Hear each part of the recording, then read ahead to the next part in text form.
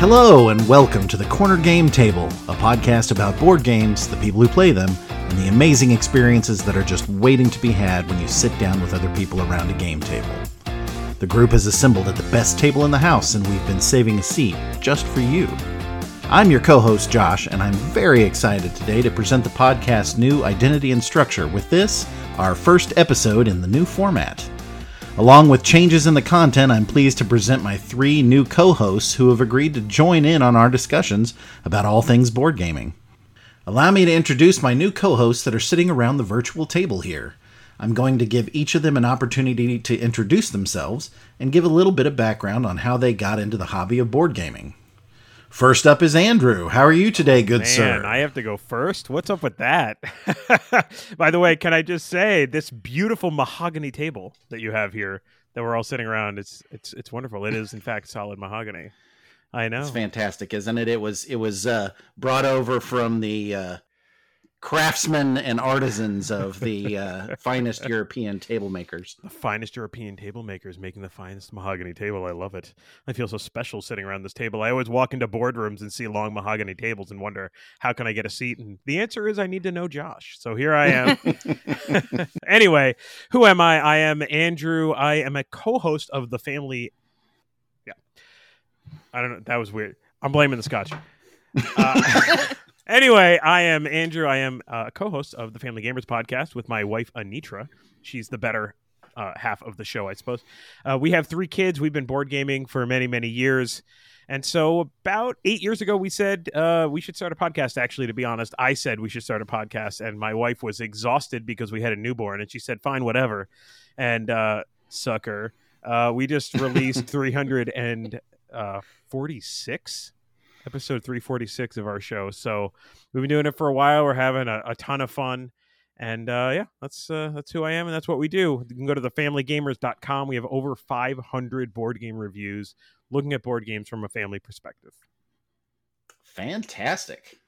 All right. Well, next is our new co-host, Heather. Heather, how are you today? I'm doing great. Thank you for inviting me to the table. I'm Most glad definitely. to be here with all of y'all. Mm-hmm. We've been laughing so much before the show, so like everybody's in for a treat. This is going to be wild.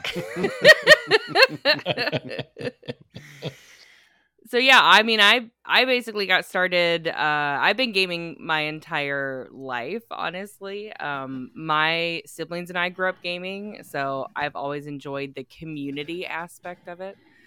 That's really what brought us all together. And it wasn't until about 4 years ago that I decided to kind of turn it into something a little bit and share my board gaming adventures with the world. So I created Board Gaming Mama, and I started on Instagram, and I just wanted to start by just taking pictures of any kind of gaming adventures I had or things just to kind of say, you know, here's what I thought of this game. And then it just kind of quickly grew, and me sharing my thoughts about board games turned into companies wanting to send me games to review, and then it turned into other platforms. I made sure I secured my name on other platforms ahead of time.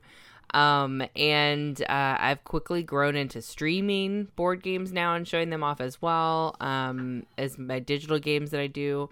So now I'm kind of like all across on different platforms, Twitch, Instagram, Twitter, TikTok, YouTube now even.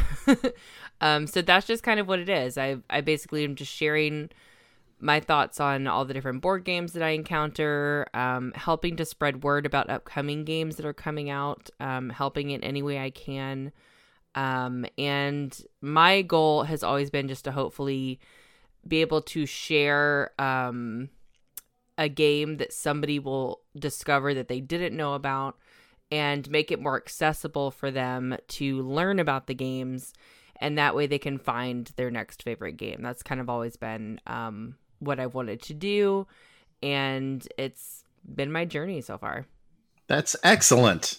That's the most important part, right? Like, that's it. Right? You've reached the pinnacle. You're here at the mahogany table. And last but certainly not least is Drew. Would you share with the listeners a little bit about your start in the hobby?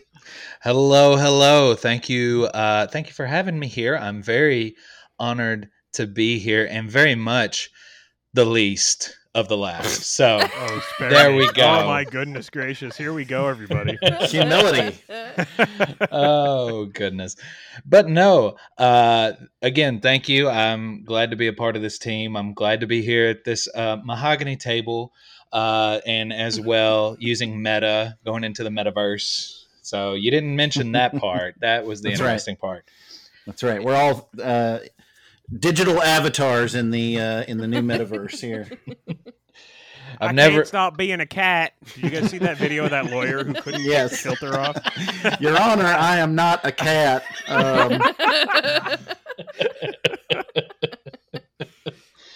Oh, goodness. Well, anyways, hello, everyone. My name is Drew. I've been a gamer for pretty much my whole life. I didn't start taking tabletop gaming seriously until about almost 10 years ago, when I had just gotten into college, or probably about sophomore year of college. And so my roommates and I, we played a lot of board games. There's so many weekends that were gone just to board gaming. And it was fantastic. Great memories. A lot of tables flipped. It was a wonderful thing. I picked the hobby back up after college. I kind of stopped for a little while, and I began to pick it back up somewhere around 2019. As well, about 2 years later, in 2021, I started recording myself and creating content through that. And it was just something simple of, let me tell you about the games that I've played this past weekend. And it ended up becoming something where it just pretty much consumed about 95% of my life.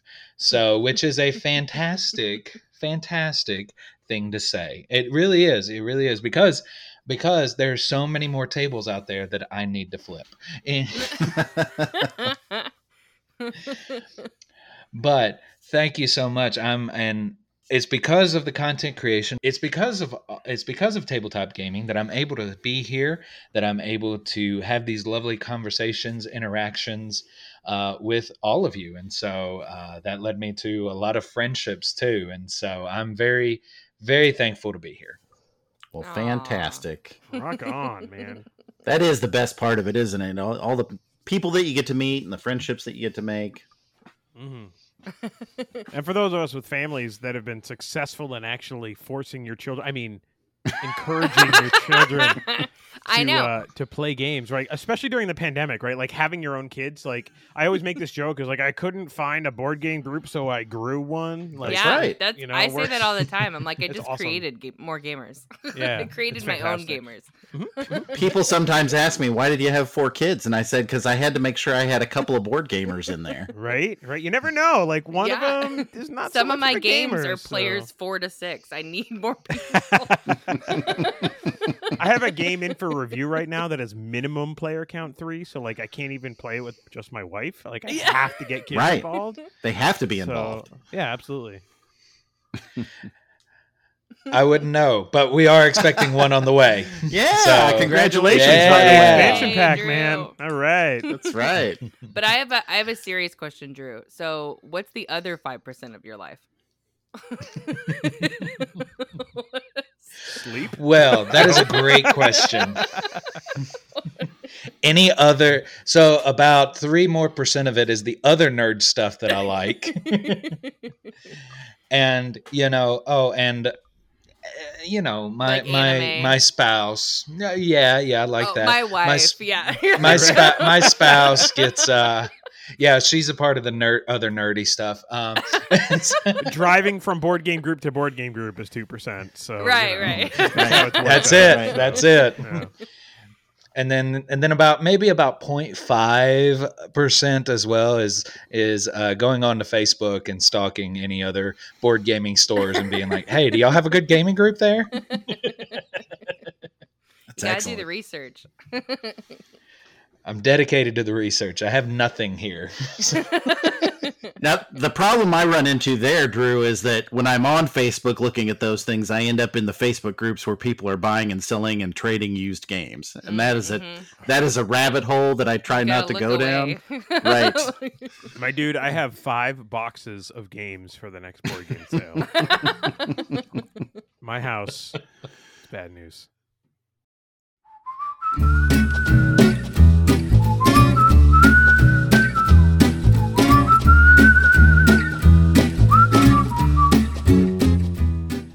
All right, so question for the table.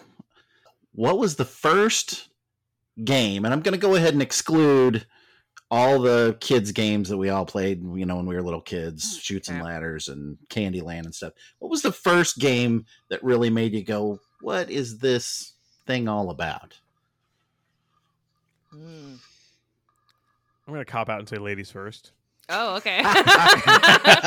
Don't mind if I do. Yeah, get used to this, Heather. I actually do have an answer for this. So the first game that made me realize, I want to see more games, was Castles of Mad King Ludwig by Bezier Games.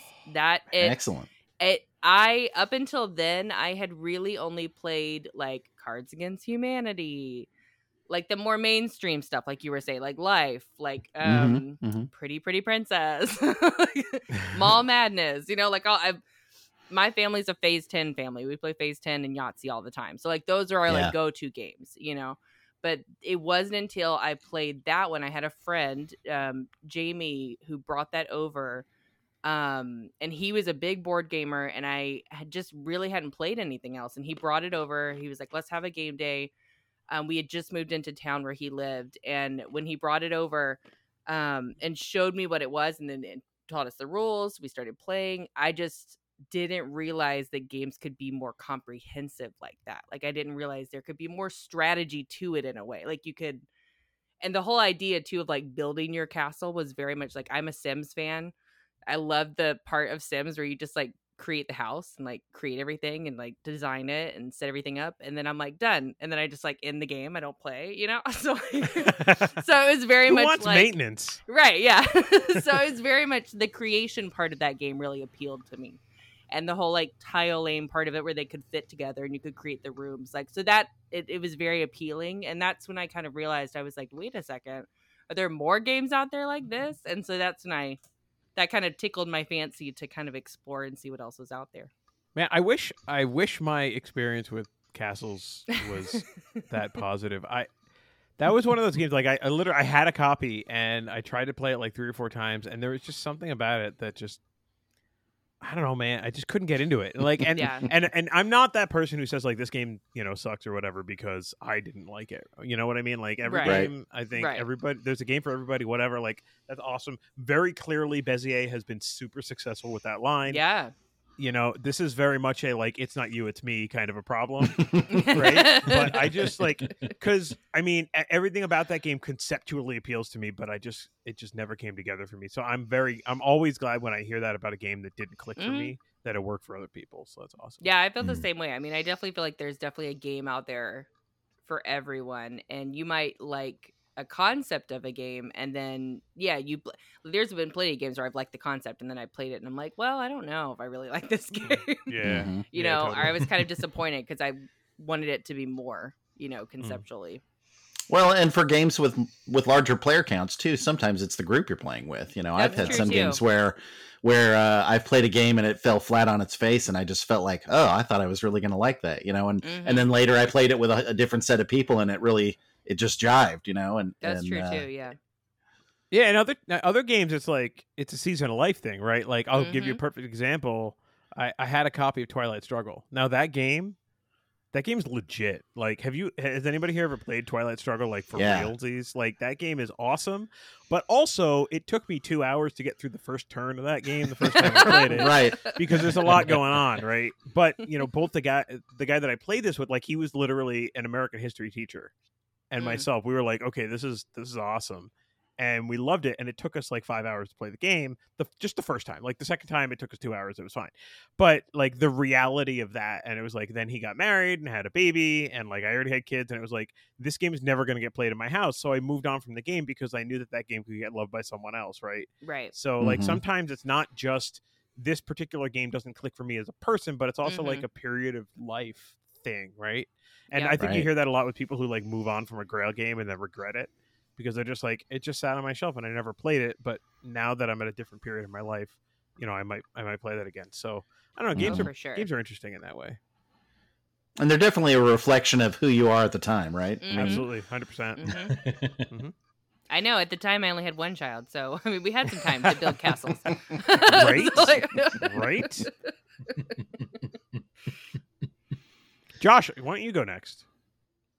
Well, no, I'm going to show my age here because the game that I'm going to talk about is pretty esoteric, and I bet none of you have heard of it. So when I was a kid in the 80s, there was Wait, I was a kid in the 80s. You call me old? Well... I mean, tension already.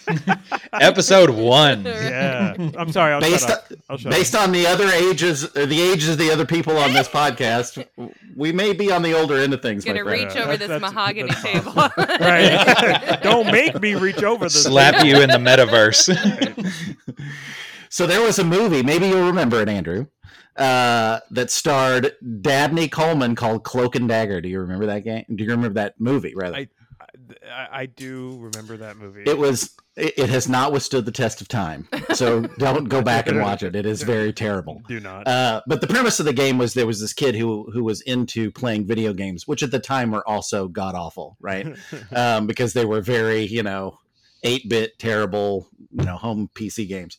But the idea of the movie was that, and it was actually Henry, what's his name? Henry Thomas that played Elliot in E.T., which is probably also a movie. I'm getting blank looks from some people on this podcast. I've seen E.T. No, I've seen E.T. I remember riding the Universal ride where he said my name. All right, good. Yeah, so the kid that played Elliot in that movie was the kid in this movie, and so anyway, the premise was he was big into this spy video game, and Dabney Coleman played the spy. Well, they made a board game based on that, and it was actually. I want to say it was a Hasbro game, but don't hold me to that. Andrew's saying no. I'm saying no to the existence of this board game, not to it being a Hasbro game. So I have it on my shelf to this day. Well, I'm gonna point out that like in the 1980s, it was either a Hasbro game, a Mattel game, or a Parker Brothers game. Right, and that's it. Those are your options, right? Yeah. That's it. So, but. What really made it stand out, I mean, it was still definitely a mass market game, but what really made it stand out is they took the opportunity to create within the game experience better decisions for you to make as a player, which because basically the concept of the game was that you had a number of spies that were hidden across the globe, and your goal was to travel to different countries and figure out who your contacts were and who the spies were. And it was the first game that I really played that really made me recognize that a game doesn't just have to be like roll and move, right? Mm-hmm. It can actually have some consequential decision making. Do I go to Canada and check here to see if that's where that next, contact is that I'm looking for? Or do I go to Europe and try to find this other thing that I'm looking for? And those were, I mean, granted, still aimed at much younger players, right? I mean, we were playing it when we were, in our early teens, but at the time it felt like, you were given a set of, or you were kind of given a sandbox to work in with some meaningful decisions to make. And I think that was the first opportunity that I had to recognize, wow, there's an opportunity for board games to be more of an experience than just kind of a throwaway of 15 minutes and then you put it put it back in your closet. Sure. What was it called? Was it called Cloak and Dagger? It was called Cloak and Dagger, the board game. Yes. Yeah. Okay. That's Very nice. They were digging deep for the name on that. Right. Right. Yeah. Very original. Right. Yeah, so I have a couple of thoughts about that. Number one, I'm validated because you said early teens in the 80s, which is not true about me. So you are older than me. I was born in the very, very early 80s, so I'm okay. There you go. Although that does technically mean I'm a millennial, which I will resent until the end of time. But I digress. Number two, you talk about decision space, right? Like I think that's the 21st century term for what you're talking about. And we talk about that a lot on the Family Gamers podcast. In fact, I'm going to toot my wife's horn for a moment here. Don't worry, this is family friendly. But one of the first things, I think it literally might have been episode 1 of the Family Gamers podcast where she said, quote, "I would rather get stabbed in the face than play Candyland again." And I have a funny feeling that she wouldn't stand by that quote as an actual physical thing, but I think in concept. But she did write an article for the website, thefamilygamers.com, called "Why I Hate Candyland." And I recommend any parent read it. Okay. And the reason why any parent should read it is because the moment your kids express an interest in something beyond Candyland, you need to understand everything that article is talking about. And that is exactly what you're referring to, which is decision space. Exactly. And that's the inflection point on whether or not you're going to lose your kids if you want them to become a hobby board gamer. Because if they continue in board games where they don't get to make decisions, it will become boring and they will want to move on. Right. And so I'm really glad you talked about that, because that is one of the most important ways that you can engender the love of board games in your children, is to give them space to make decisions and feel like their opinions actually matter in board games. Mm-hmm. Oh, for of course. So anyway, that's right. Well, and when you think back to all those simpler games that we played as kids, that was always the point where you gave up on them, right? Was, there wasn't enough to engage you, even a younger person. There wasn't enough to engage you for more than just a short span of time, and then you just threw it back in the closet and did something else. Unless you were winning, right? Because everybody likes to win. Right. Well, that was the definitely. kind of what most of that devolved into, right? Was just for sure. lording it over all of the other people that were losing at the time. Right. But that's the miraculous thing about Euros, right? Is that everybody can play the game until the end, right? And maybe you can tell who's going to win, but maybe not, right? Right. And that's cool. You never know. It could come back and be a surprise with those Euros. So that's a great thing about it. And so I haven't seen the Euro yet where you draw the gumdrop pile and you go to within 2 squares of the end of the game, though. That's hold on. We got an idea here. Yeah, no, your sister was stacking the deck and you just didn't know. Right. Yeah.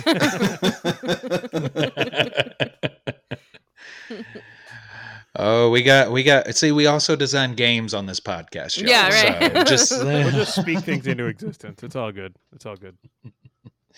Heather and I know people. We can get this going. We're connected. Well, my board game design is on that shelf right behind me, right over here. I'm pointing at it. So Excellent. Maybe someday I'll show it to you people. Yeah. Ooh, please do. Please do. Who's next? Oh, goodness. Okay. I'm going to go with the easy answer and the cop-out of it, but it was Settlers. It was Settlers of Catan. That was the very first game that I did play that was kind of above the more childish games, Monopoly, Scrabble, fill in the blank, Candyland, all of that. And I eventually branched out to very much more games out there. I can think of Camel Up, Pandemic, Ticket to Ride. Those were some of the very first beginning ones. The one that drew me in, as strange as it is, was Horrified. That was the one that I was like, oh, there's so much that's out here that I can go to. And as well, going back to the discussion of Pandemic, for the longest time, I played Pandemic, just the regular Pandemic. But then it was once I got the Legacy game. Mm-hmm. And there's a funny story behind that too.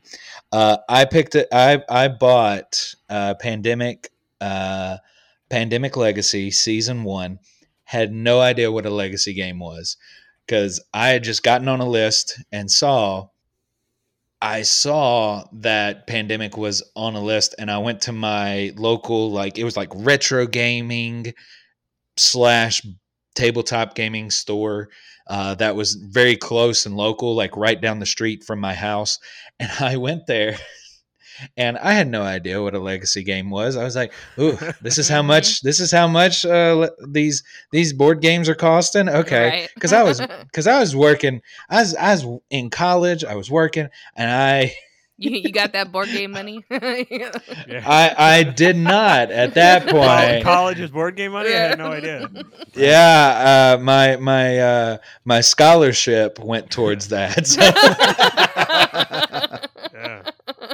Oh Drew's no, out here no. Let's borrowing see. books so you can buy board games. That's right. That's right. Hey, the college library is supposed to have every book you need. Right, that's so you true. Can take that money. Plus, Hey, if you go to look. the library at the college, like you can't get distracted. So just do That's your homework very there and true. turn the book back in. Yeah, so y'all need to sign up for my financial class that Right, I'm right, setting right. up, master class. So we've Dave got that. Ramsey and board games right there. Yeah, that's right. That's right. But the funny thing is I didn't know what the legacy was until I read it, because I played Pandemic the normal way, that like it was just an average game. But I had this whole legacy game, and it wasn't until about 6 months later that I was like, hold up, there's extra stuff in here. What's going on? What is this? Okay, all right. And yeah, I played it and saw the weight of my choices, because I would just be like, it doesn't matter, lose a game, okay, we'll play again, and we'll just set up and I'll beat you this time, no consequence whatsoever. And then in a legacy game, it's like, what I do in this game is going to affect the next one, so every choice matters. Yep. And so for me, that's I would say that it was the legacy games. If you want to be specific, it was Pandemic. But that was the first. That was the first time that I was like, this is a lot. I love a legacy But this game. is good. Mm-hmm. Oh yes. There. I haven't played any other legacy games since, but I'm not opposed to them. So I held off for the say, longest time because I was like, why would you spend this much money on a game that you're not going to be able to play? Or like, I just didn't understand it until, it was. Mine was Charterstone was my first legacy game. Yeah. And it was a wonderful experience. My experience was just simply, the reason why I held it off is because the first 6 months, I didn't know what a legacy game was. Mm-hmm. And then like 2 years, then I held off another 2 years from that point. And the main reason that I held off was because I was like, I'm going to be ripping up cards. Yeah. I'm going to be doing all this stuff. I was like, I don't want to do that. I paid so much money for this thing. Oh my gosh, I know, man. That first time you rip a card up, you're just like, oh, what am I doing? Yeah. It's such a dark concept. Yeah. Right? They know what they're doing. They know what they're doing. But it's such a cool that's something to hurt experience. us. Like the fact that a board game can like extend in that way is just very cool. Mm-hmm. Absolutely. So my first experience with that was with Rob Davio's first foray into that, which was the Risk Legacy game. You played Risk Legacy. Nice. Yeah. And the game has a fold over leaf front that tucks into the box, right? Mm-hmm. And so there's a paper seal on that, the tongue of the box, right, that keeps it attached until you open it. And that paper seal says something like, caution, what is done can never be undone. And as you're breaking that seal, you're like, oh, this is gonna be good. Yeah, crap. Oh my. That Rob Davio. All right, Andrew, you want to share yours? Oh yeah, sure. So yeah, I think in a lot of ways mine was also Catan. Funny story about Settlers. True story. Did you know that before Settlers of Catan, victory points in board games did not exist? Settlers of Catan was the game that invented victory points. Yeah, they're in every game now, right? So right, right. There's certain games I think that even though the board game hobby has passed them, Right. In my opinion, they are still watershed games. Like Settlers is one of them. Dominion is another great example. Mm-hmm. Ticket to Ride is another example of that. And all of those are the games that, for me coming into this, I think at the beginning of what I would call the golden age of board games, all of those were games that I played.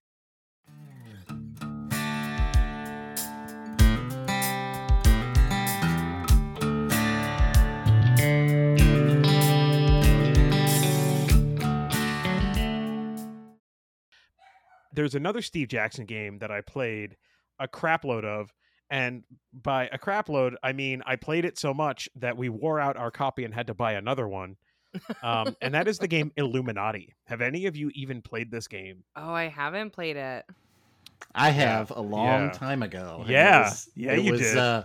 It was very different. Uh-huh. I'm pretty sure I've played it.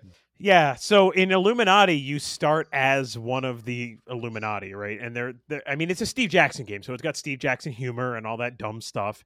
And what you do over the course of the game is you try to acquire all of these different like fringe, almost like cult groups, basically, to grow your power as whatever your Illuminati is. And you have to like buy groups and you can kind of win them by attacking other players. And so you create this like tree, right? Because you can acquire a group and then have that group attack another group, and so that group's power plus your Illuminati's power are go against the defense of some other group. And like if they have similar whatever, they're both liberal, right? Then you would get like a plus to your attack. Or but if you have a liberal and a conservative, then there would be like there's a whole like there's all these stupid rules about it. But the game was dumb. I played it a lot in college. That's where I met my wife, and we played this dumb game together. It's very stupid, but Beautiful. That was the first game that like it was like, all right, we're gonna go play 6 hours of Illuminati on a Saturday because homework sucks. You know what I mean? Like that was that game, right? And that was the game that we really sunk our teeth into. So, I think that was the one that we constantly went back to, Illuminati. Nice. That was definitely a game where you realized, oh, I can poke my friends in the eye for 4 hours straight. Yeah, but it's like the difference is that it's like it's poking your friend in the eye, but it's not like like I don't know. There was something about Munchkin that I just found super obnoxious. Like it was annoying. And Illuminati had enough tongue-in-cheek humor to it. And I know Munchkin's supposed to be funny, but it just wasn't for me. And Illuminati was, because it was so ridiculous. Like, evil scientists for a better tomorrow. Like when you have a card called Evil Scientists for a Better Tomorrow, or Orbital Mind Control Lasers, which by the way, the Evil Scientists for a Better Tomorrow are really good at taking over the Orbital Mind Control Lasers. Like, and it's just stupid stuff. Like you just say the words and it makes you laugh, right? Mm-hmm. And that was what Illuminati did. And Beautiful. My wife and I both went to a pretty intense technical school, and so finding those opportunities for retreat and those opportunities for like, let's just be silly and not let our brain bleed out of our ears for 6 hours. Like that was a big part of our college experience. Just the best. Mm-hmm. Yep. Really crappy pizza and really dumb board games. Right. That's right. And then my wife and I fell in love over compiling the Linux kernel in operating systems. Wow. Yeah. Yeah, we are dyed-in-the-wool nerds. Can I tell you that? By the way? Anyway. Well, and I think that's what board gaming is all about, is bringing you together over, finding something that you enjoy just doing together. And it takes you out and away from the world for a little while, and away from whatever else you have going on. You can just take some time to just be in the moment together playing something. Yeah, and I'm throw this out there as all of us, we have our partners, our respective partners. Something that my wife and I started doing maybe 2 months ago is, and your schedules might allow this, maybe not. Every Thursday morning we go out for breakfast and we bring a 2-player board game and we play a board game and we have breakfast. And that's great for 2 reasons. Number one, breakfast is cheaper than dinner, so I recommend it. True. It's a great date. And number two. It's just a little quieter, right? Like you go to a breakfast place and like there's a bunch of old men talking about politics, and that's fine. Like they can do that over in the corner, but it's just like it's a different vibe than like dinner time. You know what I mean? Absolutely. Yeah, it's awesome. It has been. I'm not gonna say it's been like one of the best things for our marriage or anything like that, because I don't think our marriage like needed to work like that. But like it's been a great opportunity to connect in that way. It's like literally like we're recording this on a Sunday night. Tomorrow is Monday. It's the beginning of a work week. I will be looking forward to Thursday until Thursday. It is the high point of my week. I highly recommend it for everybody. I think that's a great idea. I mean, my husband and I did, our anniversary was at the beginning of May, and we went out for our anniversary. We went out to our local, we have a brewery that's close by. And just in the afternoon, like we went and dropped the kids off at their great grandma's and we brought a couple board games and we sat down and had drinks and ordered some appetizers and just played some board games. And it was really nice to be able to just like reconnect because our lives are so busy.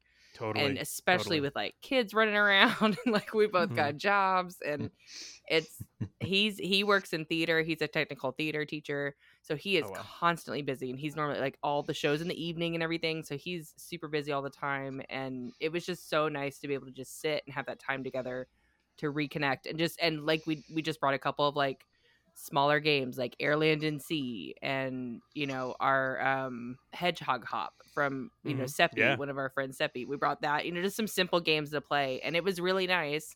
And the cool thing too is that we had someone come over to the table and was like, what's this thing you're doing?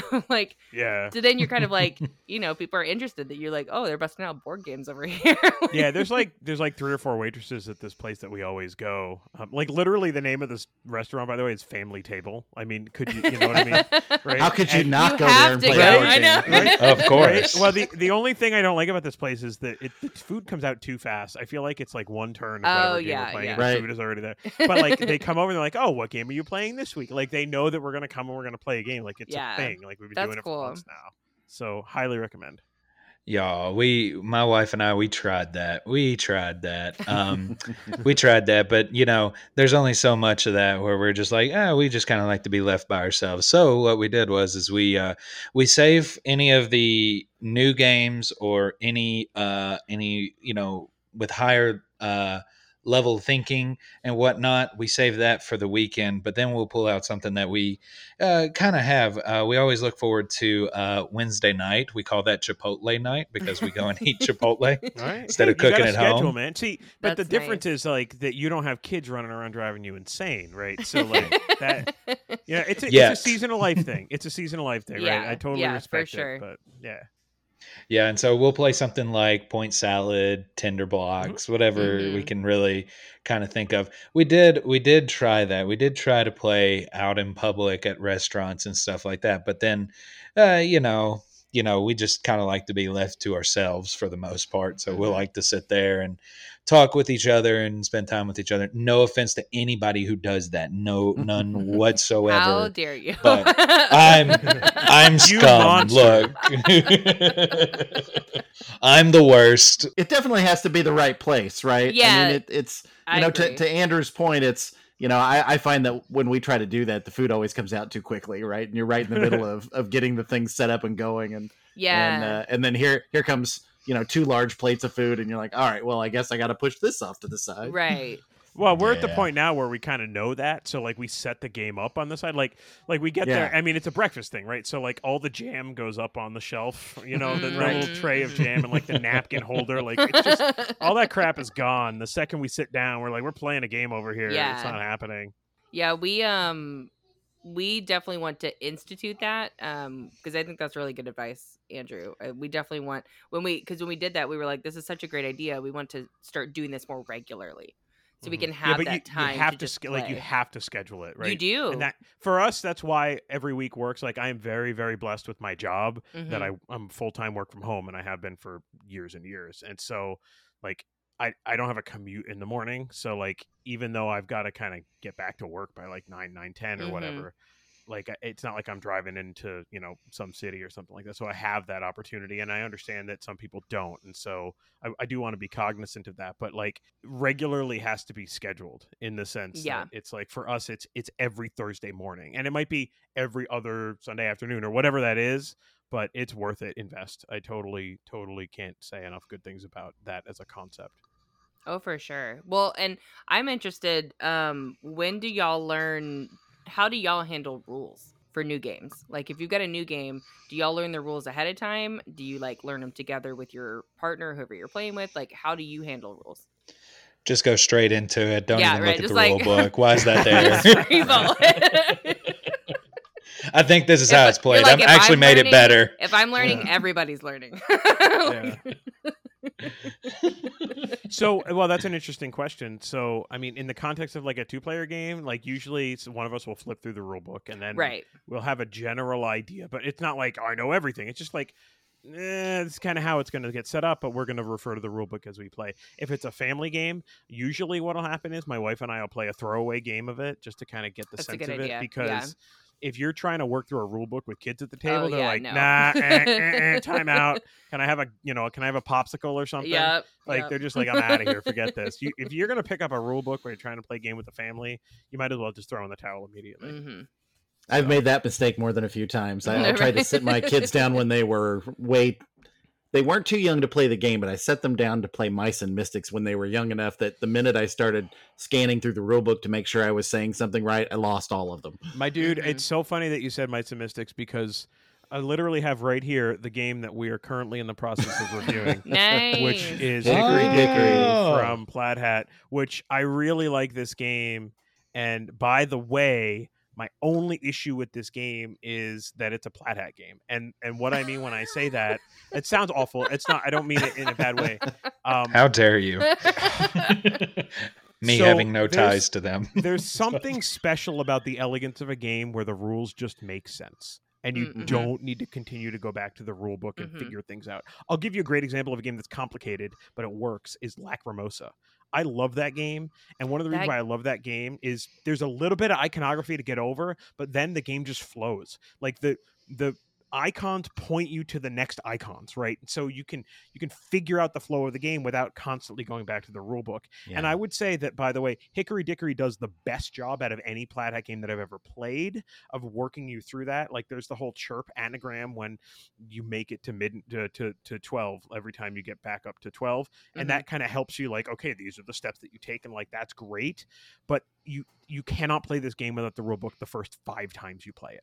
Mhm. Yeah. And it's constantly been my issue with Plaid Hat games, because they're gorgeous, they're well put together, the mechanics are super smart, they're Mhm. very, very clever. And once you but know they- the rules, they're fun to play. Yeah, but they Yeah. don't have that thread of elegance that pulls them together. And so no matter how good the game is in an abstract context, from a family perspective, which is exactly what you're talking about, Josh, I can't, like when we review games, we do art, we do mechanics, and we do family fun. And this game is like, it's probably a 9 on art. It's beautiful. It's Mhm. probably like a 7.5 on mechanics, because I think a lot of that stuff makes sense. But family fun, I'm like, dude, I gotta drag people through this thing, and but the Yeah. game's supposed to be 8+, right? The thread to pull someone through the flow of the mechanics is just not there with Plaid Hat games. And it's so, like, I've played almost everything that Plaid Hat has put out, Mhm. like almost everything, and I Mhm. run into this problem constantly. So I feel you on Mice and Mystics, man. I do. And as somebody who lives in constant fear when I play board games that I am telling somebody the wrong rules, it drives me bonkers when I feel like I have to stop and pick the book up 1,000 Yeah. times, right? Man, Because if I I'm was just worried like, about that, I don't yeah, remember that rule. right? Like I think I Let me remember double that check. rule. Let me look it up Yeah. again. Yeah. I would have an ulcer if I had that concern. I must hate games or something because I don't get worried about rules, whatnot. I'm like, I made this game better with my rules, the way I play. I actually think that's a really good thing in a family context, right? Because frankly, like, kids don't care if you get the rules perfectly. They don't. They just want to have a No. good time. Yeah. They just So wanna if play. you make an educated guess, like, fine, whatever, and fix it the next time. Yeah. And if they're like, well, that's not how we played last time, you can be like, well, I was wrong last time because Yeah, you were right. annoying. Like, what do you want? And see, that's the critical difference, Drew, between playing with your family and playing with your friends, because your friends won't ever let you off that hook. Right. Oh, no, they won't. No, they won't. I have a group of people that I play friends with. They're like, you let us get to the end of the game and you told us wrong. I'm never going to let Yeah. you forget Right. that.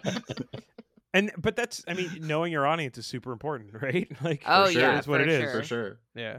Yeah, there's been times my son has brought me a game that he wants to play, and I'm like, okay. And it's like one maybe I have it, like, because we get them all the time as like creators, and so there's ones that I'm like, oh, let's try this new game, and then we'll get it open. I'm looking through the rule book, and I'm like, this looks a little lengthy for us to be playing right now. let's maybe pick a different game, and I'll learn this one so that we can play it Right. next time.